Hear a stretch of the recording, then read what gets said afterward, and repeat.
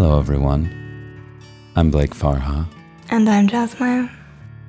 And this is See You in Sleep County, a podcast where we tell bedtime stories written for adults. And these stories are so very special because they come from the journals of Jas Meyer and are written and adapted to be whimsical tales to help whisk you away into a night of wonderful, restful slumber. Although, Jas, recently I found out that some people have been listening to this podcast not while they're going to sleep, but while they're commuting or while they're going to work. And I was actually kind of shocked by that. I'd never thought of people listening to our little podcast this way. Oh, that's really lovely. Yeah, you mentioned recently that somebody reached out to you and told you they were listening while they were painting. Is that right? That's right. Somebody mentioned they were listening while they were painting. Another person mentioned to a friend of mine that they were listening on their bike ride home from work. And I have to admit, I was so touched because this person apparently got off her bike and continued the rest of the commute walking because she wanted to enjoy the podcast more thoroughly, which really made my heart very glad. Wow. Oh, that's beautiful. Yes, my chest is swelling at the thought. That's really lovely. I think this is something I really appreciate because, obviously I put a lot of work and a lot of myself into writing the stories. And, of course they're designed to bring people to sleep, but yeah, if you're falling asleep, halfway through the story, it means you're missing a lot of it. So I'm very, very happy to hear that some people are, also listening in their waking hours and enjoying the story in full. And maybe we'll explore reading a second version of these stories, a version that's for daytime, but also for keeping people relaxed and just people who want to enjoy a good story. That way we can make sure they hear all of your beautiful words, Jas. Yeah, I think it's been really nice to see how this podcast is evolving a little bit, and also, always to see how our listeners are using the stories or how they're enjoying the stories. It's nice to have that kind of feedback loop of listening to our listeners, so to speak.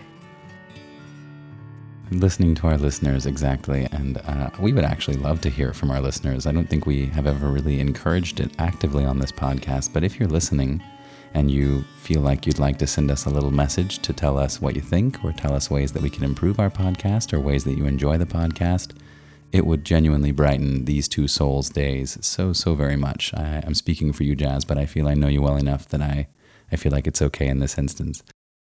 Yeah, absolutely. You read my mind.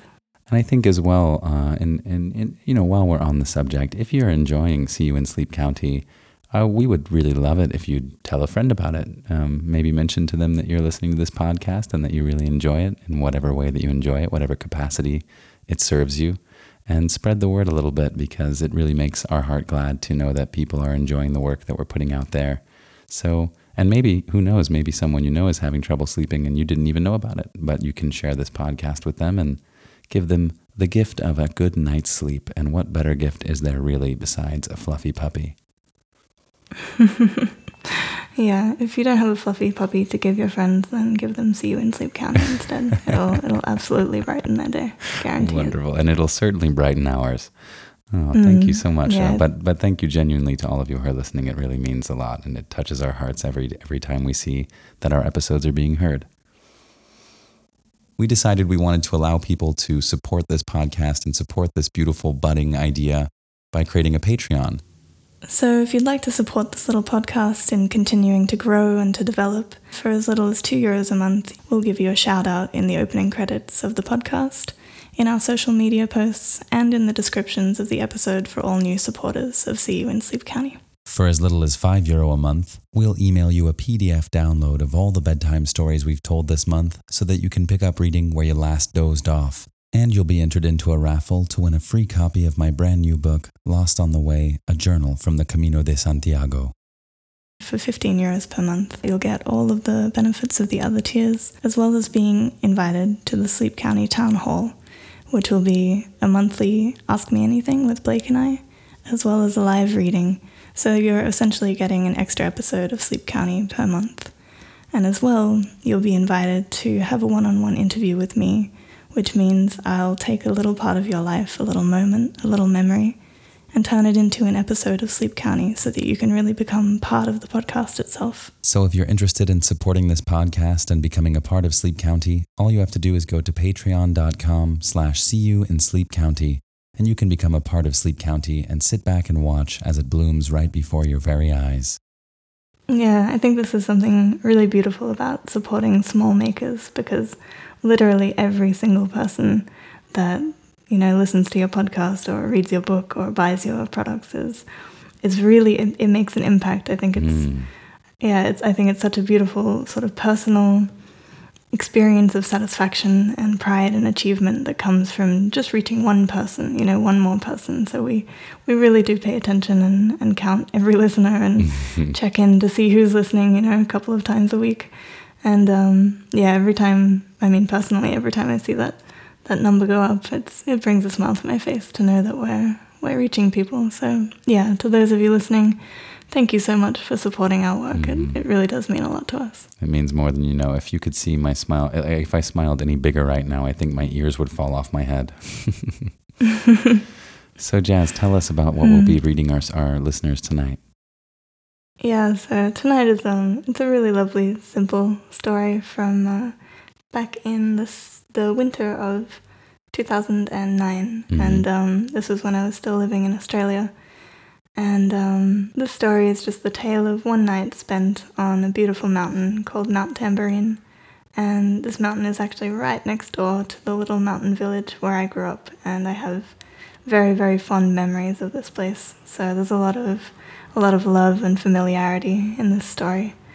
And I'll let you go into it a bit more, Blake, when you read the story. But to those of you listening, and perhaps to those of you listening who are featured in the story, I don't know if anybody is, but I would love to think that the people that I'm writing about are hearing their own stories read back to them. I hope you enjoy tonight's tale, and that it whisks you away into a relaxing state, whether that's sleeping or waking. Either way, I'll see you eventually, I'm sure, in Sleep County. Thank you so very much, Jazz. As we prepare for tonight's story, gently close your eyes and snuggle into bed. Allow yourself to find the position that feels just right. And when you found that perfect spot, nestled among the covers, take a nice, slow, deep breath, letting the worries of the day drift away as you exhale. Imagine the air falling into your belly and chest as you breathe in, effortlessly. And as you breathe out, imagine the breath falling out of you again.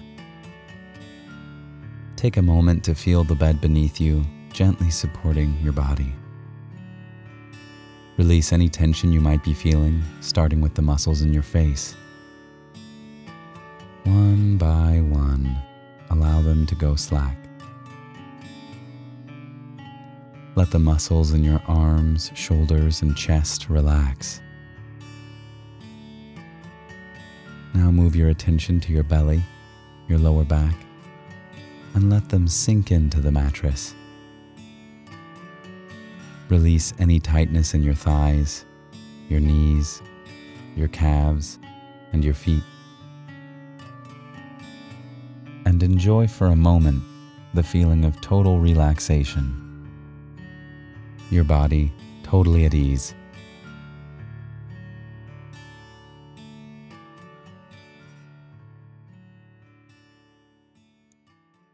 And now, for tonight's story. Midnight on the Mountain by Jazz Meyer.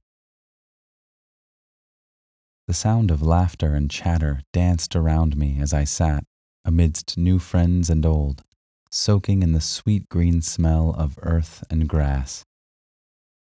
The picnic blankets spread out beneath me, soft to the touch, conjuring up the warm and cozy sensation of huddling up against a cool winter's evening.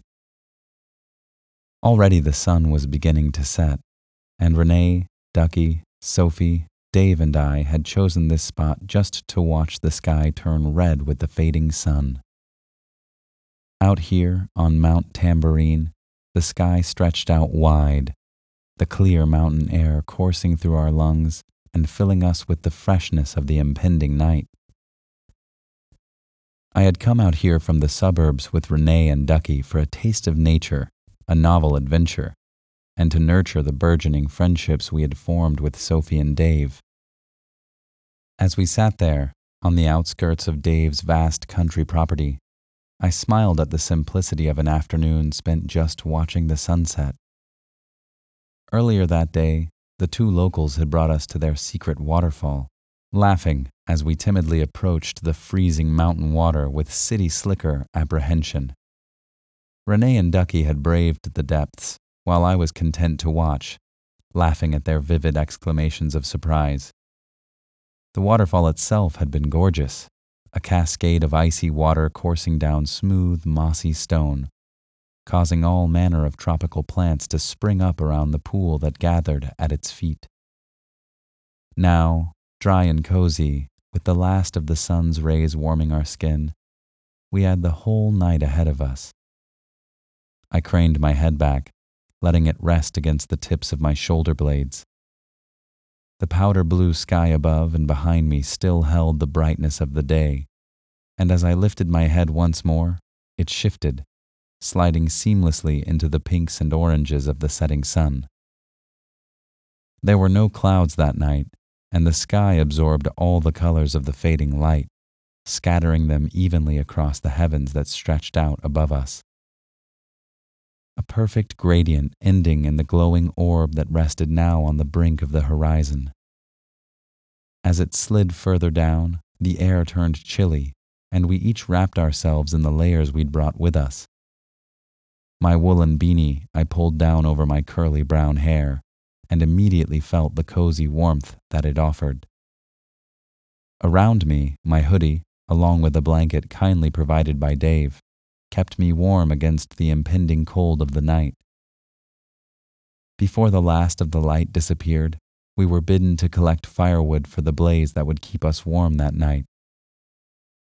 By the house, a pile of chopped logs awaited us, and we carried them over to our little spot, eager for the warmth that they would fuel.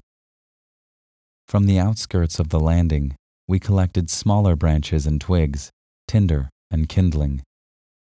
In a long-used circle of stones blackened with fires past, Dave expertly piled up the materials, starting with the dry grass kindling, then a few tiny twigs, before working his way up and up to the bigger branches.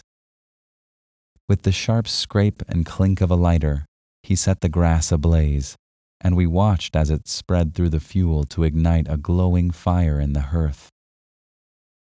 The wood crackled and hissed as trapped pockets of air and moisture expanded and escaped under the heat of the flames.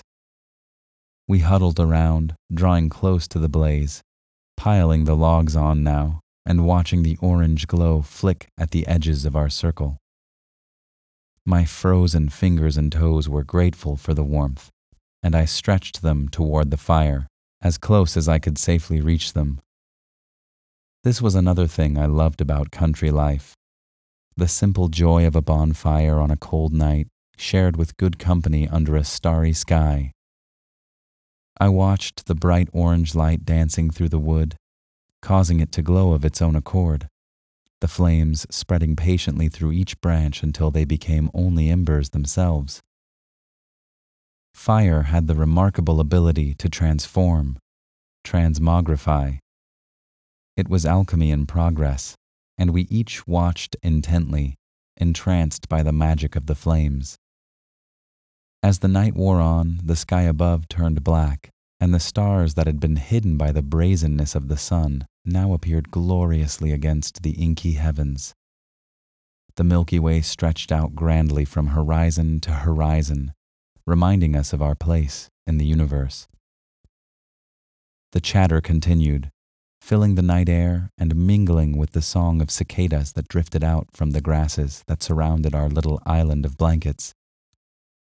I loved the countryside, the scent of grass and earth and wood smoke, the silence of the surroundings, the vastness of the open sky, and, having grown up in the neighboring mountain, this place felt much like home. There was a certain familiarity that I felt here, a familiarity that extended to Sophie and Dave too, and the mountain child inside of me beamed at the homeliness of this place. There was also something about mountain folk that inspired comfort and belonging. It was a matter of trust, I thought. Walking through the town earlier that day, we had chanced upon a council notice that urged people to start locking their cars when leaving them unattended. Apparently, the townspeople never thought it a necessity, and it was this kind of neighborly confidence that made my heart swell any time I visited a small mountain town like the one I grew up in. Dave and Sophie likewise extended this country hospitality toward us, and the three of us had felt at home from the moment we had arrived. Beside me, I heard Sophie's voice lilting through the conversation, a hint of excitement in her words. She was saying something about sparklers, and before I knew it, she had disappeared and returned again with the familiar yellow boxes I remembered from my childhood. We each eagerly reached forward to take hold of a sparkler or four, and with wide and mischievous grins, thrust their ends into the waning fire.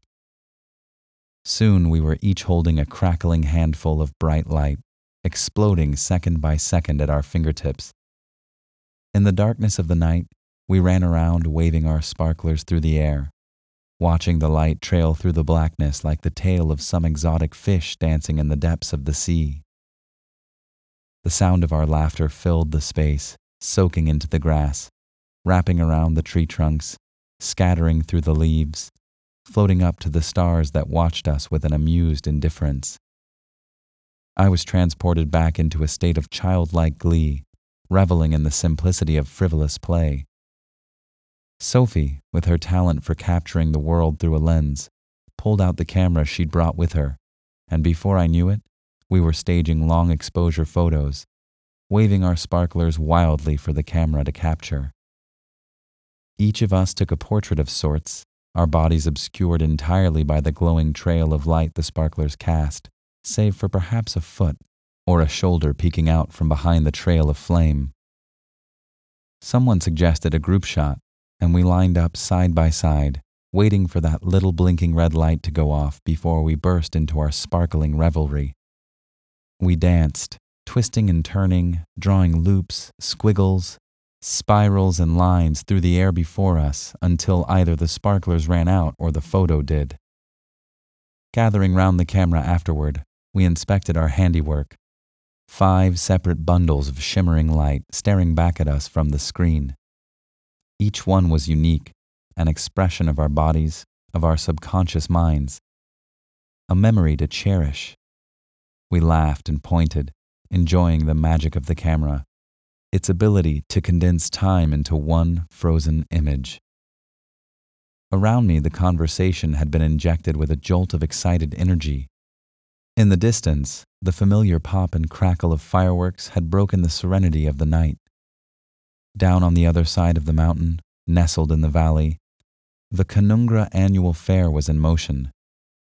Dave moved first, eagerly calling us to join him. There was a lookout, he said, on the edge of his land, and we followed him eagerly, piling into his 4-wheel drive to catch a glimpse of the mayhem that was happening below. Out here, on the private tracks of his property, we were free to ignore the rules that governed the roads of the general populace. I took the opportunity to sit in the open window, feet resting on the back seat, hands holding onto the roof racks. Ducky had the same idea, standing on the step that offered access into the vehicle, hanging on to the window frame beside me. Behind the wheel, Dave took advantage of our precarious positions, skimming the nearby thistle bushes and forcing Ducky to jump and dodge, hanging on for dear life. The car was awash with that carefree, belly-rich laughter that comes from mixing humor with exhilaration by the time we arrived at the lookout. Out here, the murky darkness of the night was suddenly ablaze with an array of colors, pink and green, yellow and orange splayed out like flowers blossoming in the sky. I loved to catch the tiny pinprick of light that shot up from the ground, watching it trail through the air before exploding in a rich fountain of color. We stared in awe, watching the show unfold before us until, eventually, the last crackles died down and the night was left as silent as before. It was late by now, well past midnight, but none of us were tired, and we clambered back into the four-wheel drive to dodge more thistles on the way back to our cozy fireplace. On the drive, though, Sophie and Dave had a bright idea. There was a tradition, they said, unique to Tamborine Mountain. A tradition that would solidify this night as a typical night in this little country town. In the village, there was a bakery that opened at midnight, baking in preparation for the day ahead, and taking a mission there was part of every mountain kid's life. The rest of us were eager, being swept away in that endless energy that comes from a new adventure, and we diverted our path toward the town to partake in the quaint tradition that was being thrust upon us. Upon reaching the road proper, we tucked ourselves back into the vehicle, our lawless joyride over for now, but the winding mountain roads made us appreciate the relative safety of the cabin, and, squashed in the back there, we were cozy once again. Outside, in the pitch black of the night, there was no moon, only the scattering of stars that turned slowly in the heavens. Soon, Dave pulled up to the town center, the stars giving way to a few lone streetlights whose illumination barely touched the darkness. It was quiet here, the tiny center of a small mountain town being devoid of human activity this late at night. The ever-present cicadas still serenaded us as we walked through the solitude of the street toward the lone point that heralded any waking movement. There, like a glowing oasis, the bakery shone its warm light out into the black. We approached the counter with eyes wide, seeking for the midnight delicacies we had been promised. I could see why this was a tradition. There was something surreal about this venture, something askew about a middle-of-the-night transaction against the backdrop of a sleeping country town. The bakers were still drowsy with sleep, their movements slow and listless, but they packaged up the pastries we ordered, delivering them into our hands in their cozy brown paper wrappings. Our mission complete, we strolled a little through the quiet streets, eagerly unwrapping our freshly baked goods, and talked between bites of flaky pastry and warm fillings. The coziness of that experience warmed us against the cold night and fulfilled the promise of a traditional Tamborine Mountain experience. Sophie and Dave caught clandestine glimpses of us happily munching away on our midnight snacks, and I like to think they were as pleased with our wonder as we were. The charm of this mountain town had delivered, and, if only for a night, Renee, Ducky, and I were a part of it. That was Midnight on the Mountain, written by the one and only Jazz Meyer. If you're still awake, I hope you enjoyed this delightful story, and I hope you're feeling rested and ready for a night of sweet slumber. Thank you so much for joining us for another episode of See You in Sleep County. There will be so many more to come, and we look forward to telling you more bedtime stories to help you rest, relax, and sleep easy. I'm Blake Farha, and I want to wish you a good night, sweet dreams, and I'll see you in Sleep County.